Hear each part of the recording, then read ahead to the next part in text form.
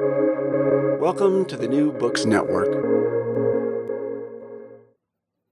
So, welcome to New Books in Critical Theory, which is a podcast that's part of the New Books Network. On this episode, I'm talking to Anielle Christin, who is an assistant professor in the Department of Communication at Stanford University, about her new book, Metrics at Work, Journalism and the Contested Meaning of Algorithms. So, welcome to the podcast.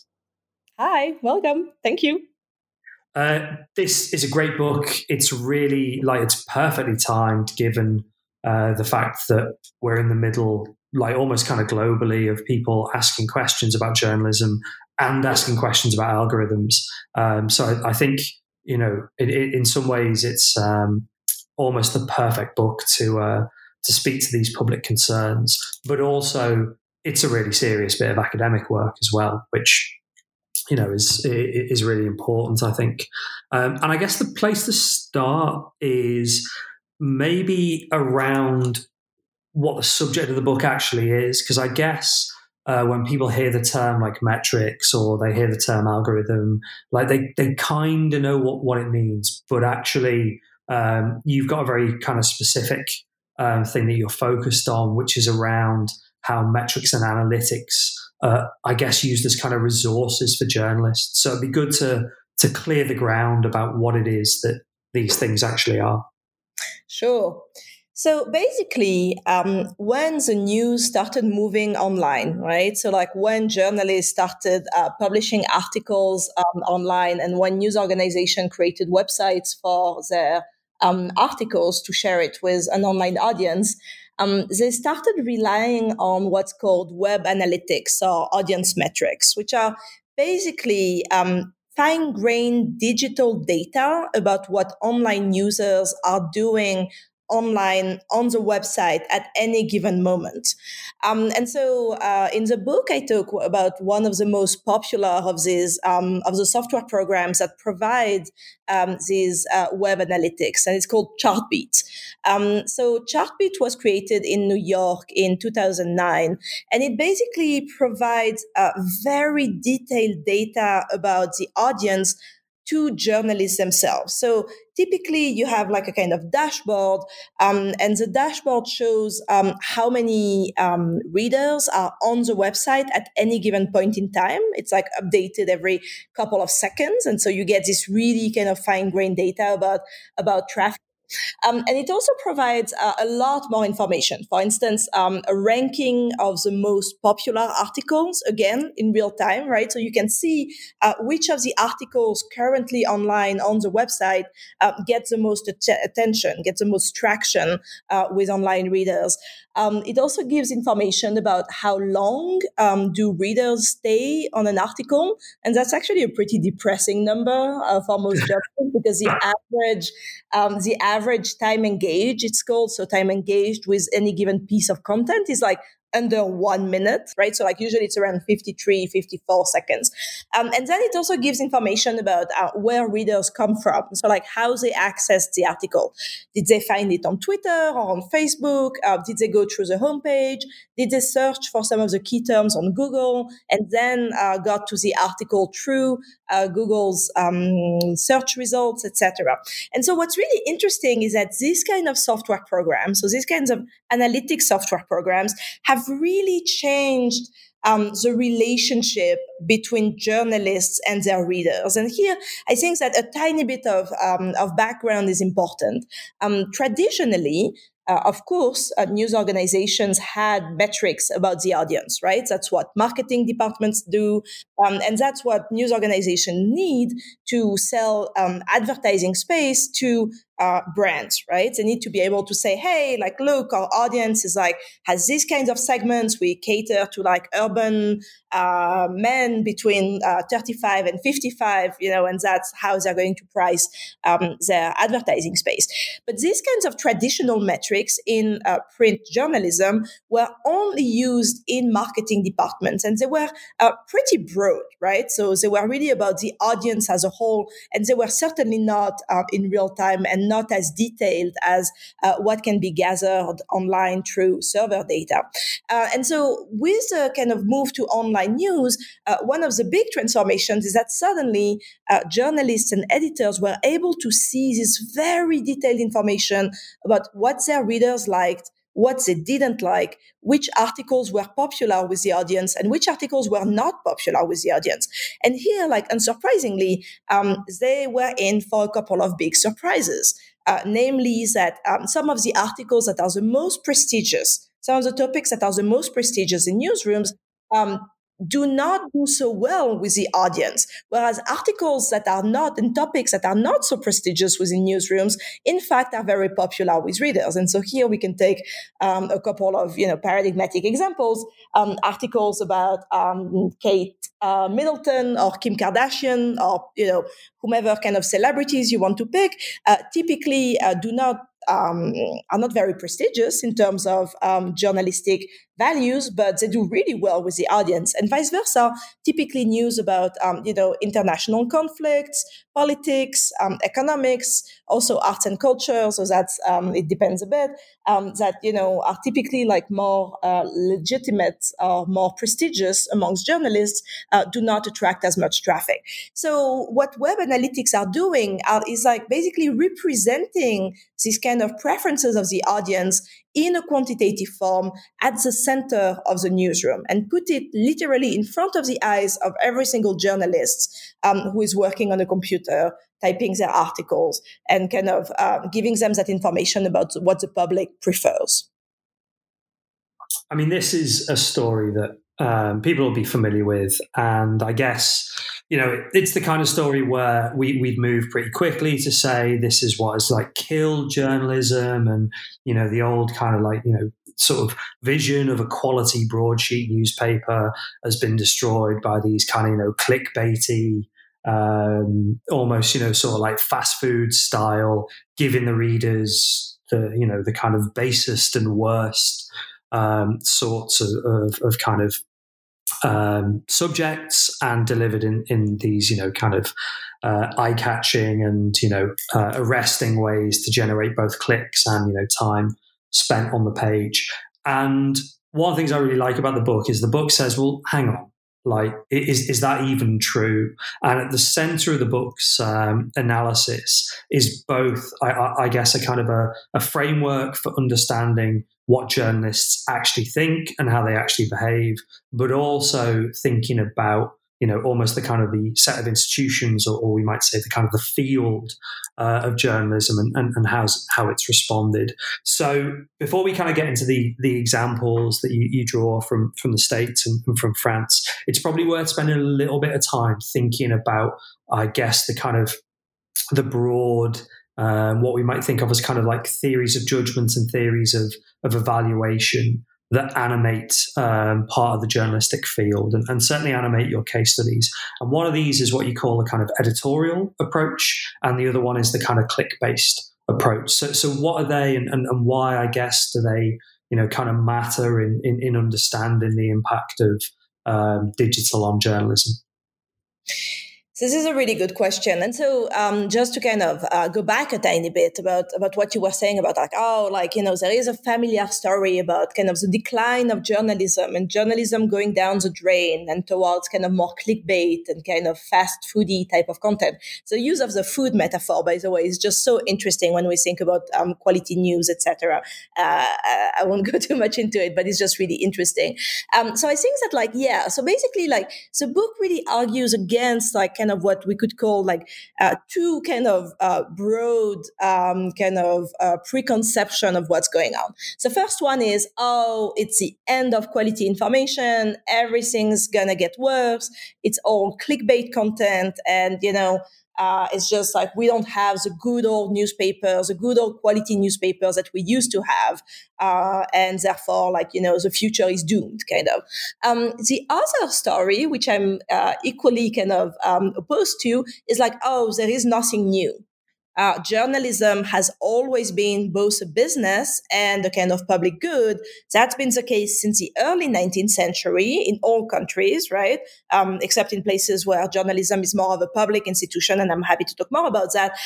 But there is always this kind of tension between, shall we say, market and professional forces, right? And so there is nothing new with online news. And so basically, what the book tries to do is to be like, well, it's like what sociologists usually do. It's like, well, a kind of in between road, like as in like, no, some things are changing, but not everything is changing, and that's kind of that, shall we say, gradual process of change, an uneven process of change that's kind of at the center of the book. And so, to make sense of it, I basically argue that the best way to understand what's going on within newsrooms right now, and that's based on 4 years of ethnographic fieldwork, and we can talk more about this when we get into the details of the book. But it's basically that newsrooms right now are really kind of stuck in a bit of a tense relationship between two different ways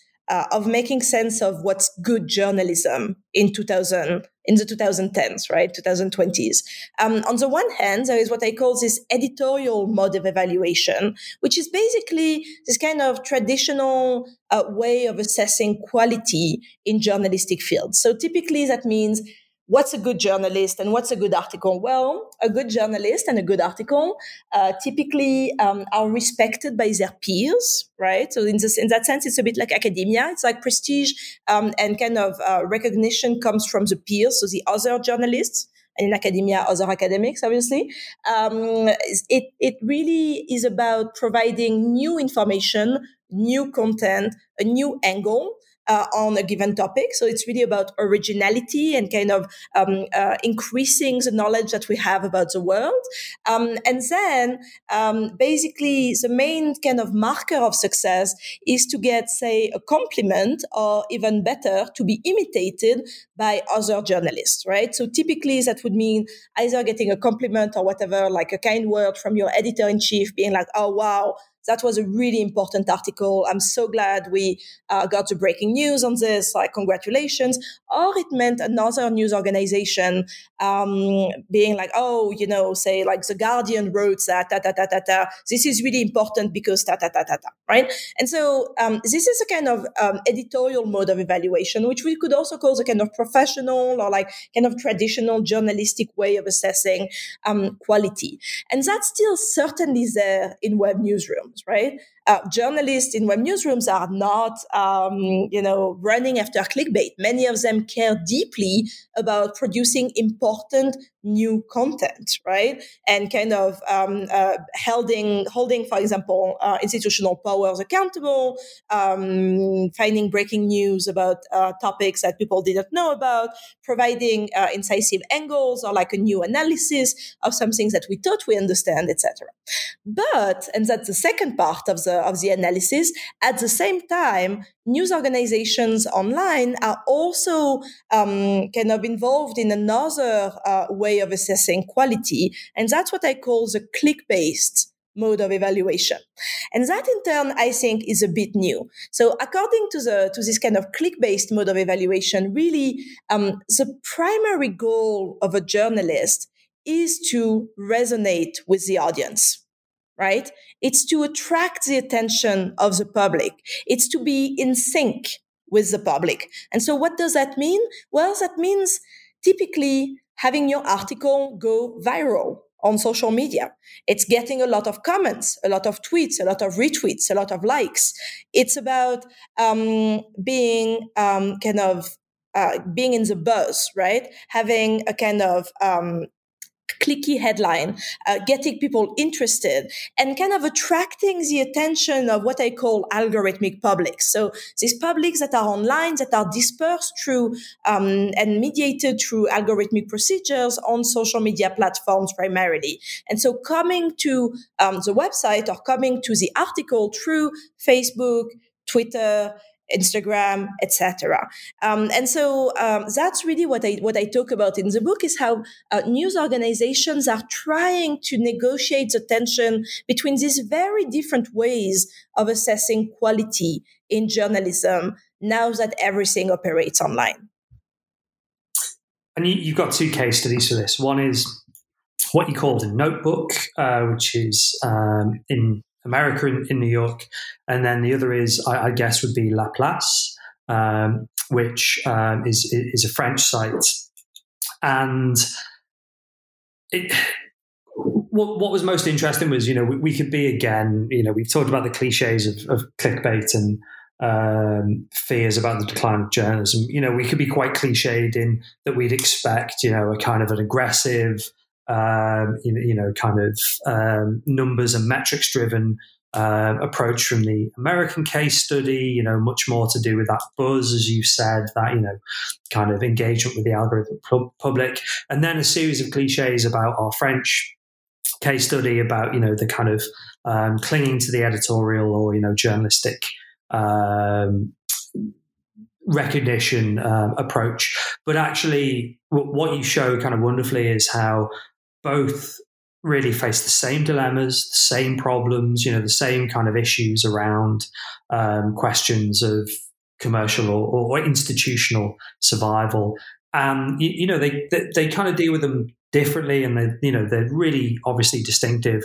But actually, you see similar things kind of bubbling up and coming through. And I guess actually, as a way of introducing both case studies, we could pick up on that idea of algorithmic publics, which, in the New York context was about, kind of like commercial traffic and maybe like trusting the numbers to tell the institution what the public were. But in Paris, it was much more to do with, kind of like civic duty and the journalists being a bit more ambivalent. So maybe as a big question, who are the Notebook, who are La Place, and how do they understand the algorithmic publics? Sure. So when I started this project, I had in mind these ideas that when we think about digital technologies, when we think about the internet and about all the algorithmic procedures that, shall we say, make the internet work, right? We tend to think about these processes in terms of global standardization. So basically, and you'll see that in most kind of media headlines and a lot of academic articles, actually, that, because we're transitioning to online platforms and online mediation, everything and everybody's becoming more similar, right? And typically everybody's obsessed with clicks, everybody's trying to go viral. And in the case of journalism, news organizations are going through this kind of standardization process where news headlines and articles content are becoming increasingly similar with the kind of diffusion of the internet. And so I wanted to see if that was really the case. And so to do that, I picked news websites in two countries that are often described as having the most kind of opposite kinds of journalistic traditions. And that would be the US and France. Of course, there is also a backstory behind it, which is that I'm French and I did my PhD in the US. And so that was also a very convenient reason to go back and spend a couple of years in Paris. And, so there's always this kind of backstories behind comparisons, but the comparison was also justified by the fact that journalism in the US and France has these very different features.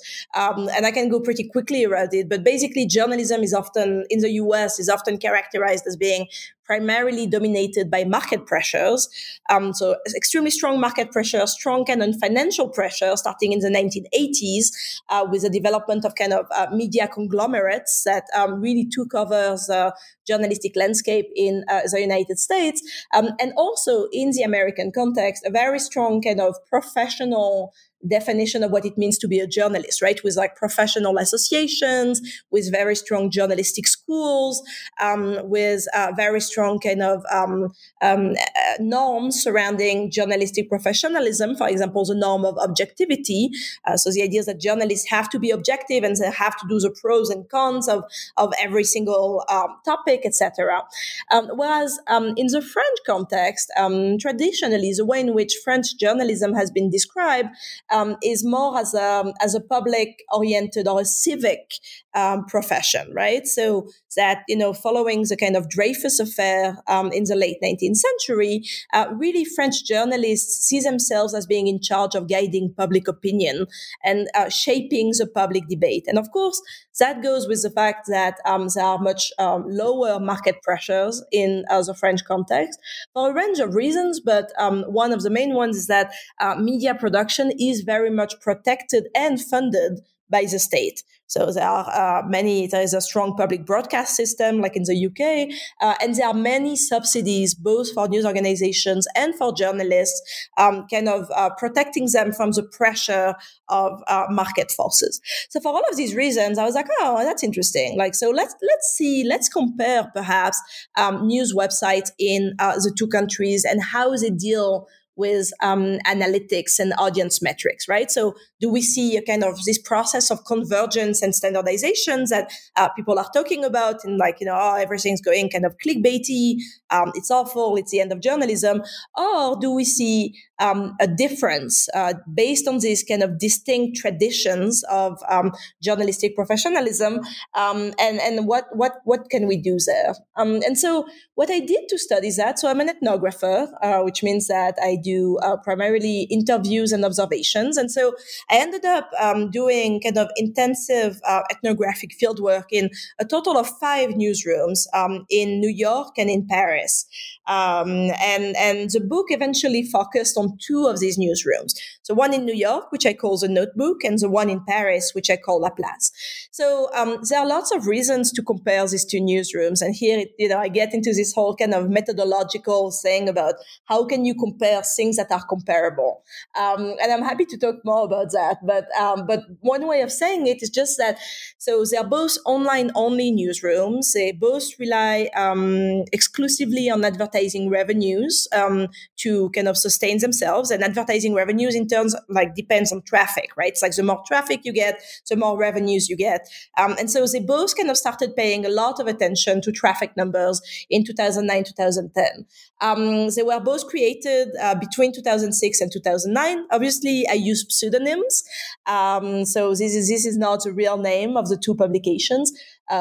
People can find out what the actual names of these publications are, but I think that it's really important to use pseudonyms, in part because it allows us to think more in analytical terms, rather than just oh, it's this website. Well, I know what they do, and I don't care, whatever. So there is a big component of my project why I care a lot about anonymizing the websites and the individuals that I studied. And so based on this comparison, I found a couple of things that are really important. And that goes into the question about algorithmic publics that you asked, Dave. And sorry, this is, I guess, a bit of a circuitous response to the question. It's perfect, actually, because we now have exactly the scene for this question of algorithmic publics and, how, on the one hand, New York, seemingly has got a really distinctive, really kind of American approach, and Paris has this, distinctive French approach. And maybe if you set up those 2 things, we'll kind of interrogate them and take them apart a bit afterwards. Cool. So basically, so I started spending time in the 2 newsrooms, and I guess the way in which I analyze it in the book is that I talk about this as a process of divergence within convergence, in the sense that there are strong forces towards convergence that kind of bring the 2 websites a bit closer to each other in what they do and how they deal with traffic metrics. But at the same time, there are also really important differences. So let me talk a tiny bit about the convergence side first, and then move to the kind of differences.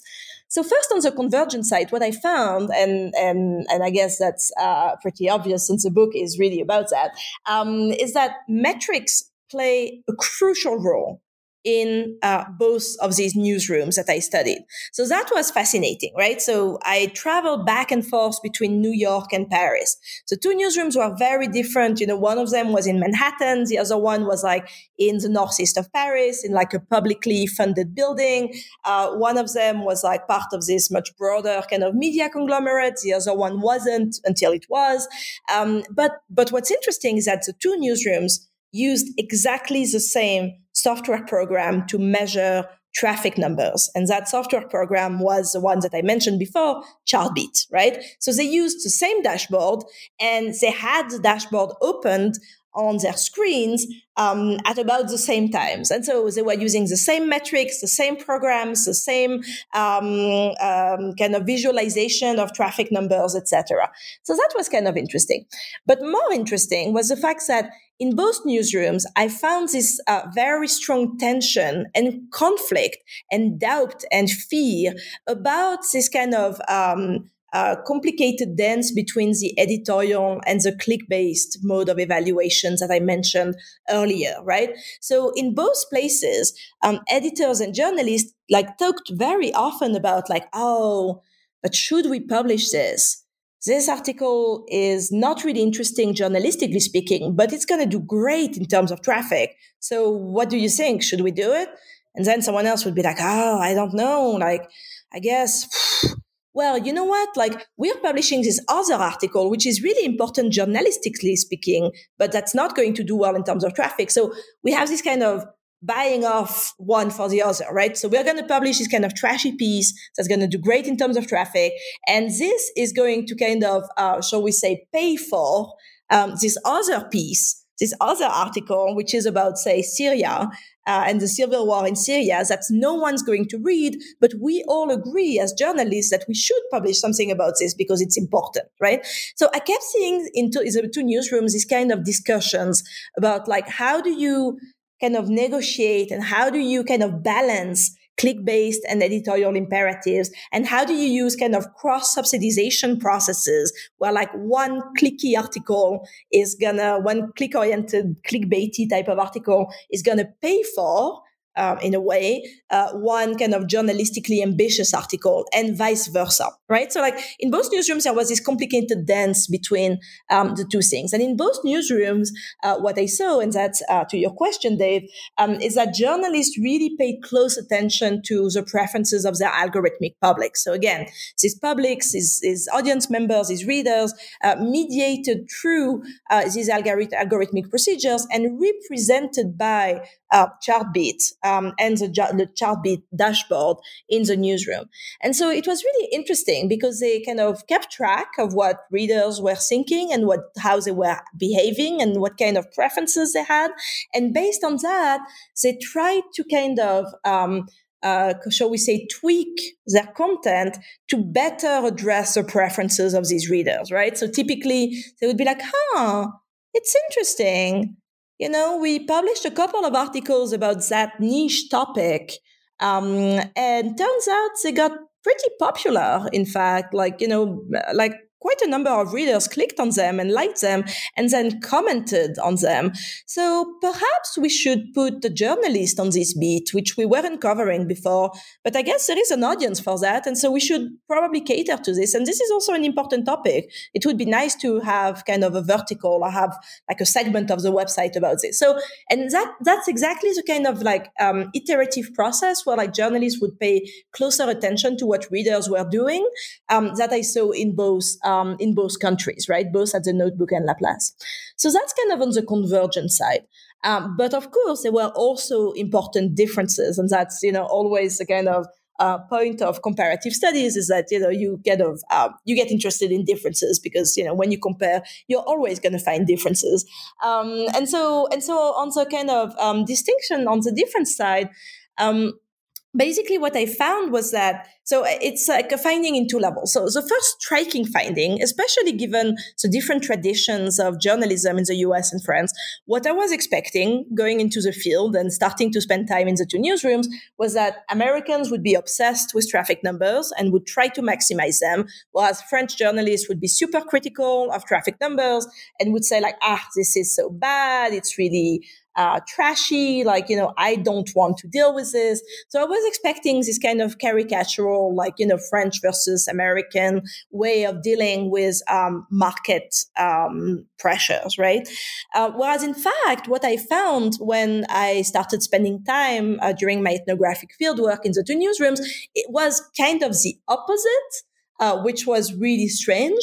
In the sense that in the New York newsroom at the Notebook, journalists basically, they were aware of metrics. They definitely know what the metrics were, but they weren't super attached to them. And they weren't really fixating on them. They were like, oh yeah, metrics. That's really annoying, but it's part of the job now. But at the same time, like, I don't really care. I think that my job as a journalist is to write good articles that, are going to get me promoted eventually. So articles with good content that my colleagues and my editor-in-chief like. I don't have to deal with this market pressure stuff. That's the job of editors and marketing departments. It's not my job as a journalist, right? So that was the kind of thing in the US newsrooms, which was this kind of strong division of labor and kind of professional protection, shall we say, where journalists were saying, no, I have to focus on my craft. And my craft is to write good articles. The metric stuff, that's not for me to maximize. That's not for me to pay attention to. That's the job of editors-in-chief and marketing departments and all of these people. And it's their job, not mine. So that was kind of the New York kind of newsroom situation. Whereas in the French newsroom, in the Parisian newsroom, La Place, it was kind of the opposite in a way, in the sense that everybody was kind of fixating on traffic metrics. So Chartbeat was open at all the time on everybody's computer. As soon as a journalist published an article online on the website, they would open Chartbeat and see how the article was doing in terms of popularity.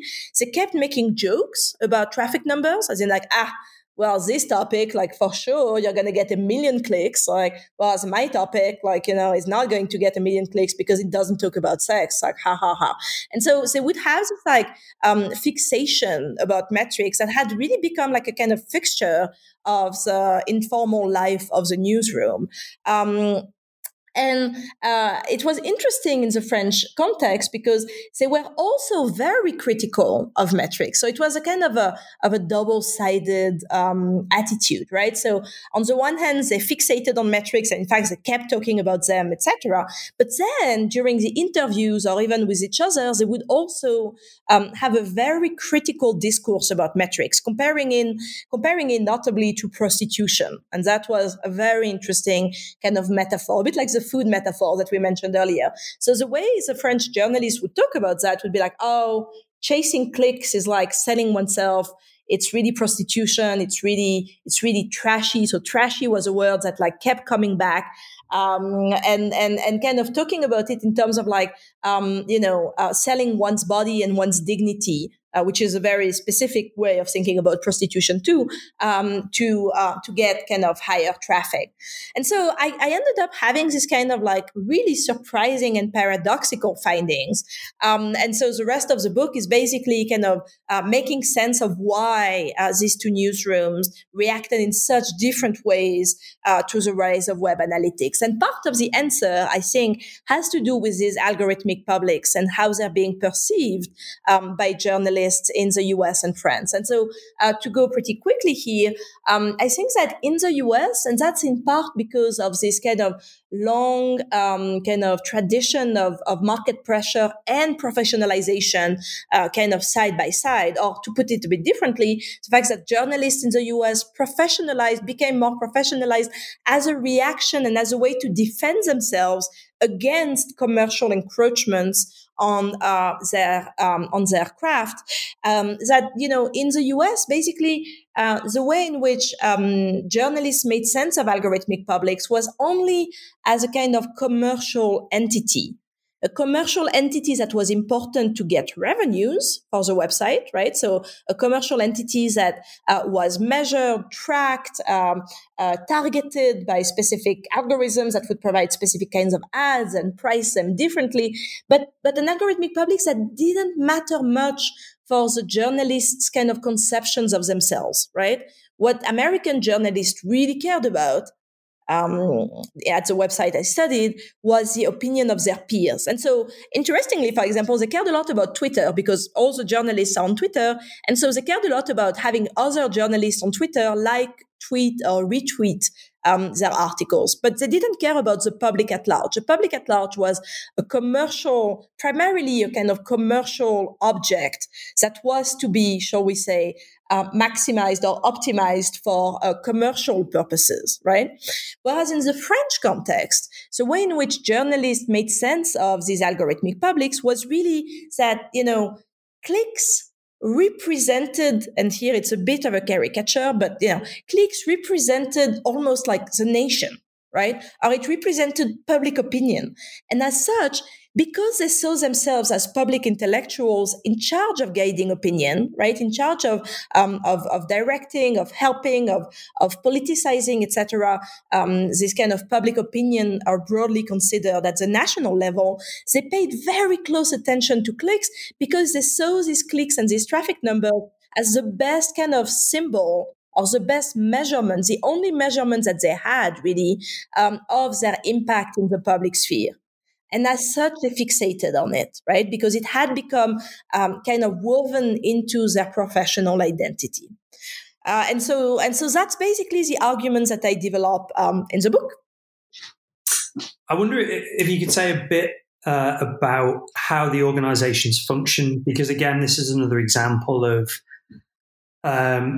seemingly, very different, very distinctive modes of organization, some which were, I guess, kind of contradictory in what you might not expect. Again, going back to what you were saying about the kind of classic version of American journalism and, things like markets. Well, actually, the Notebook you describe as a kind of quite, sort of bureaucratic, or at least an organization that uses bureaucracy to govern itself.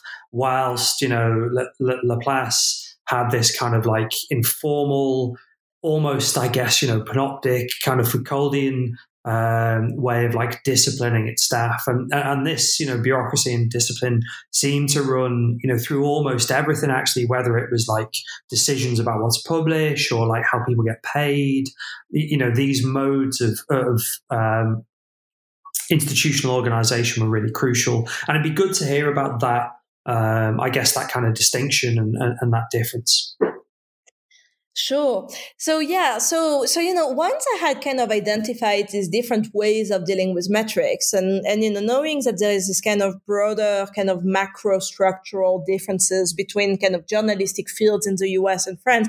So the question was so how does this play out at the organizational level? And how can we kind of characterize organizational modes of these two news websites, right? The Notebook and Laplace. And there, I ended up developing this idea of bureaucratic versus disciplinary modes of organizations. And so here it really comes from organizational sociology and hadn't been applied to news organizations until this book, I think. But basically going back to, kind of classics in organizational sociology, there is this distinction between different ways in which organization structures the production process. And most of this literature is actually about factories and plants and the shop floor and, assembly lines. So not at all about newsrooms, but there are similarities. So the two kind of ideal types of organizations that I found are, on the one hand, this kind of bureaucratic model, and on the other hand, what I call this disciplinary model.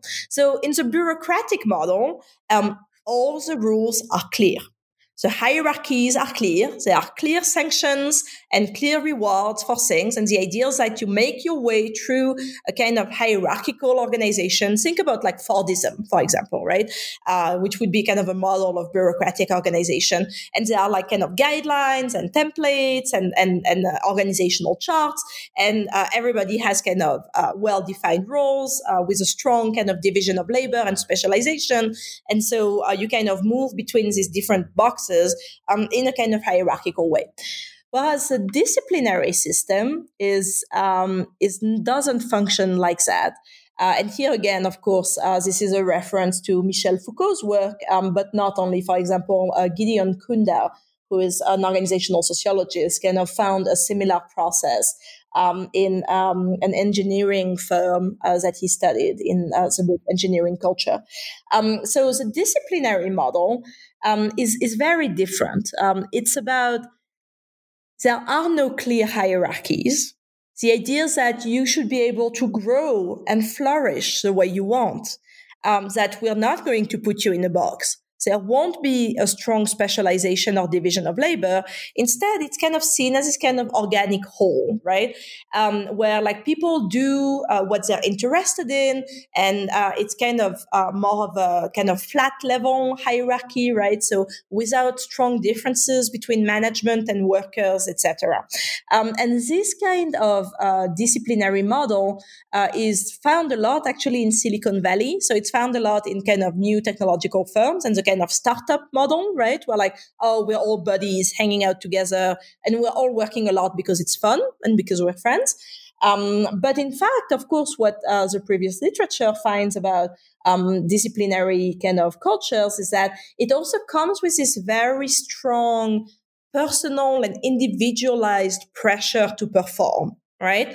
That somehow the kind of rewards and sanctions are not outside of yourself, like in the bureaucratic model, but instead they're like internalized as an individualized pressure to do better all the time. That can come with pretty serious psychological consequences for the people who don't deal well with that kind of internalized pressure and anxiety.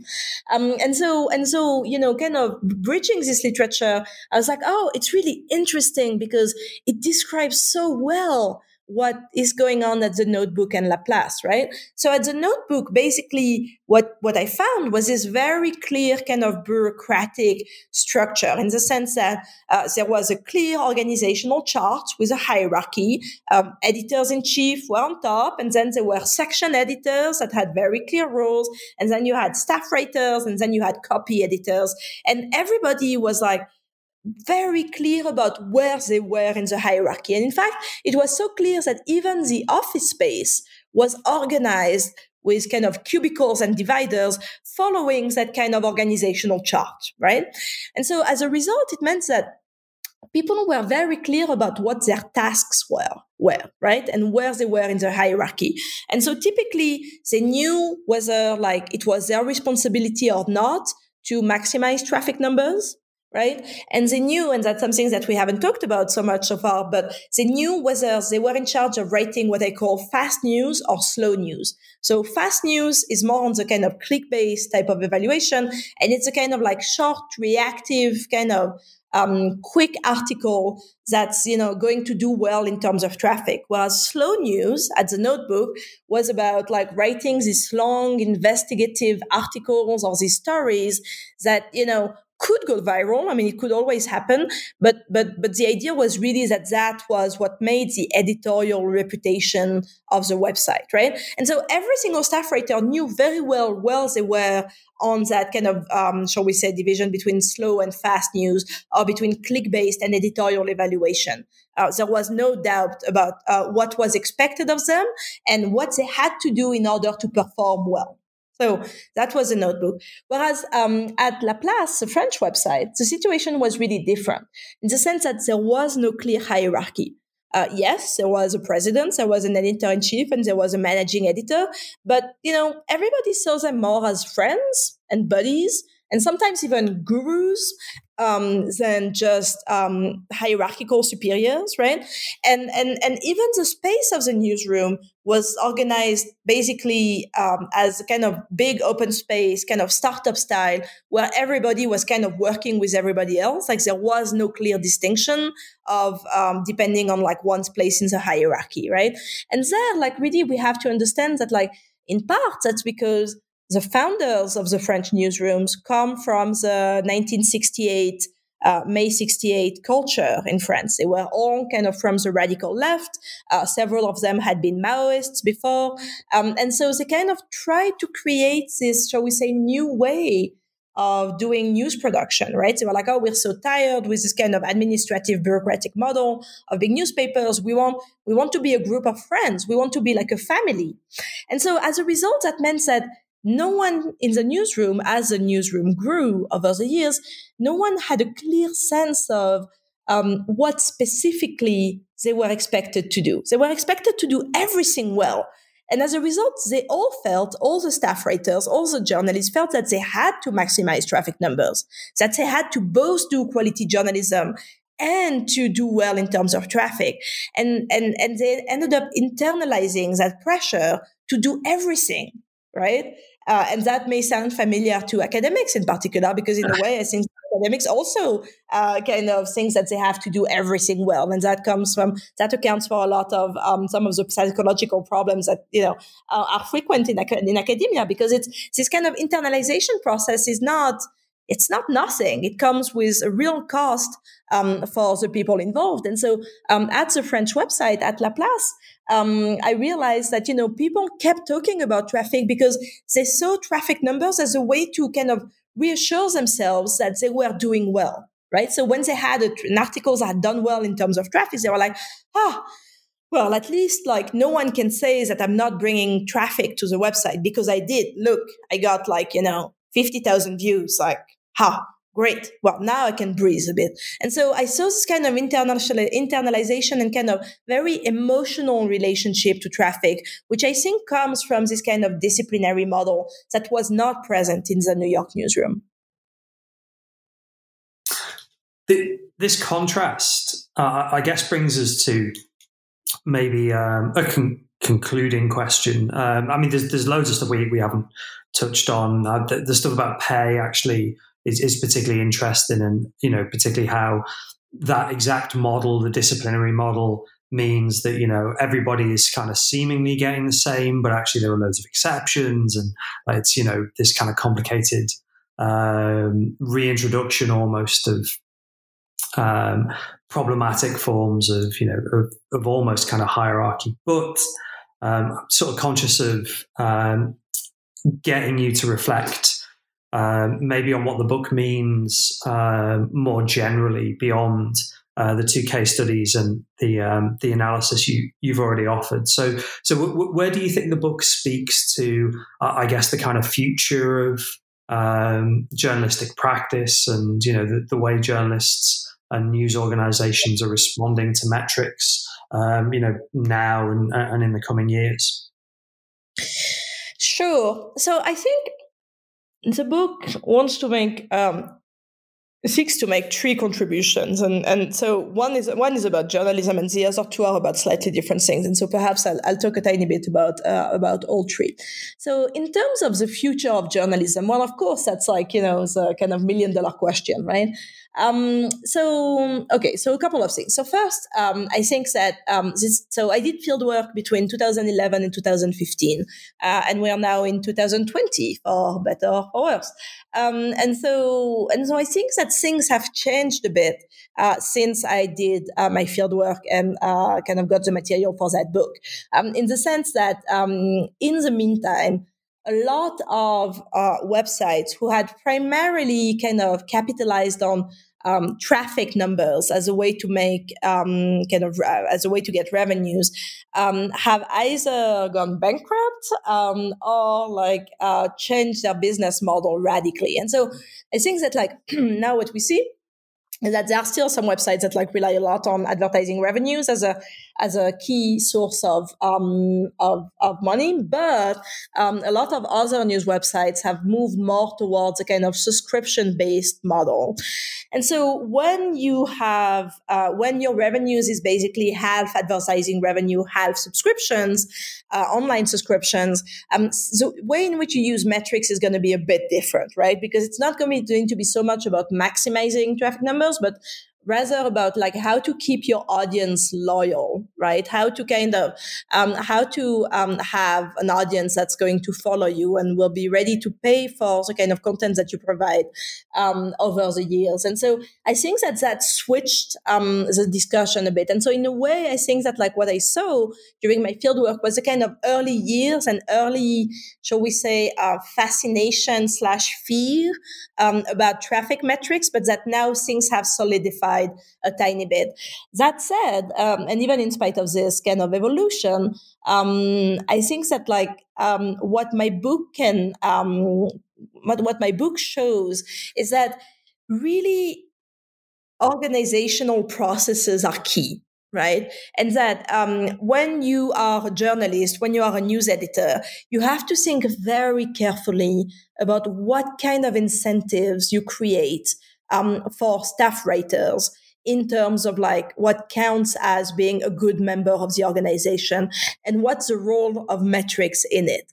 And I think that, of course, it's always going to be a double bind, right? On the one hand, you do want journalists to be aware of their readers and to be mindful of their readers. And you want them to some extent, so not always, to take their readers' reactions into consideration. But at the same time, you don't want clickbait, or you don't want only clickbait, or you want clickbait to be in the service of more, shall we say, ambitious editorial goals. And so how do you kind of navigate this tension? And I think that the book shows like these two very different ways in which two newsrooms kind of decided to solve that tension between editorial and click-based evaluation. And, I think that gives kind of a range of strategies and solutions that newsrooms may want to adopt or not when thinking about traffic metrics. So that's kind of the kind of journalistic kind of contribution about how we're going to deal with metrics in the future for web newsrooms, and yet keeps that the quality news, the quality information that we need for democratic life and democratic debate to thrive. The second contribution of the book is more about how do we think about algorithmic technologies more generally. And so here I take the case of web analytics as an example to talk more broadly about all the algorithms that we here are regulating an increasingly important part of our lives. And so I think that the current debate about algorithms is really interesting and really important, especially showing how algorithms can be biased, how we're increasingly being surveilled online and targeted for advertising purposes, which web analytics are definitely a part of, by the way, and how we're in this kind of state of surveillance capitalism, right? Where algorithms on top of it are increasingly kind of biased and putting us in, shall we say, invisible cages where it's like harder and harder to escape. So for that debate, I think that a really important part of the book's contribution is to show that, yes, we are increasingly using algorithms in our lives, and we're increasingly, our actions and practices and business models and professional practices are increasingly mediated through algorithmic technologies. That said, we need to think about these technologies as symbolic instruments that can be adapted, interpreted, and used for different purposes depending on local priorities, right? So by showing how journalists in France and in the US kind of made sense of web analytics in these kind of radically different ways, I hope to show that other algorithms can similarly be used, reinterpreted, put into practice, bended for different uses, etc., than what we think about. And so that's an important contribution, especially being based at Stanford University in Silicon Valley, because I think that right now there is this sense, especially among technologists, that yeah, we're going to solve everything with an algorithm, right? Just put an algorithm on it and, like whatever, all the world's problems are going to go away. And what I think I show is that no, things are not that simple. Well, not only can the instruments be faulty, but even if the instruments were perfect, people on the receiving end, so users, if you want to call them that way, in this case, journalists, are also going to use and interpret them in radically different ways depending on the context. And so you have to be very mindful of this when you design technological tools to solve, the world's problems.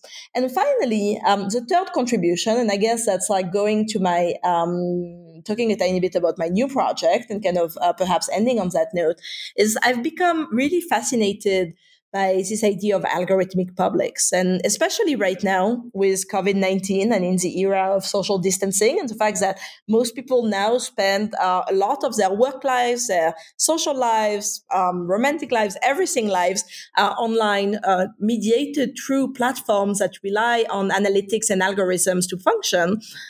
We need to think about the role of these publics, of these algorithmically mediated publics in shaping what we do and how we interact in 2020. And so my next project is going to be specifically about these algorithmic publics and how they're managed. And so in order to look at that, I've been following influencers. And so that's kind of my next project, where I study influencers on TikTok, Instagram, and YouTube, and trying to understand how they perceive these algorithmic publics and how these algorithmic publics shape the kind of content that they produce, right? And so in an age where we keep hearing about filter bubbles and echo chambers and radicalization on YouTube and Instagram and other platforms, I'm trying to understand like what is the role of these algorithmically assembled publics,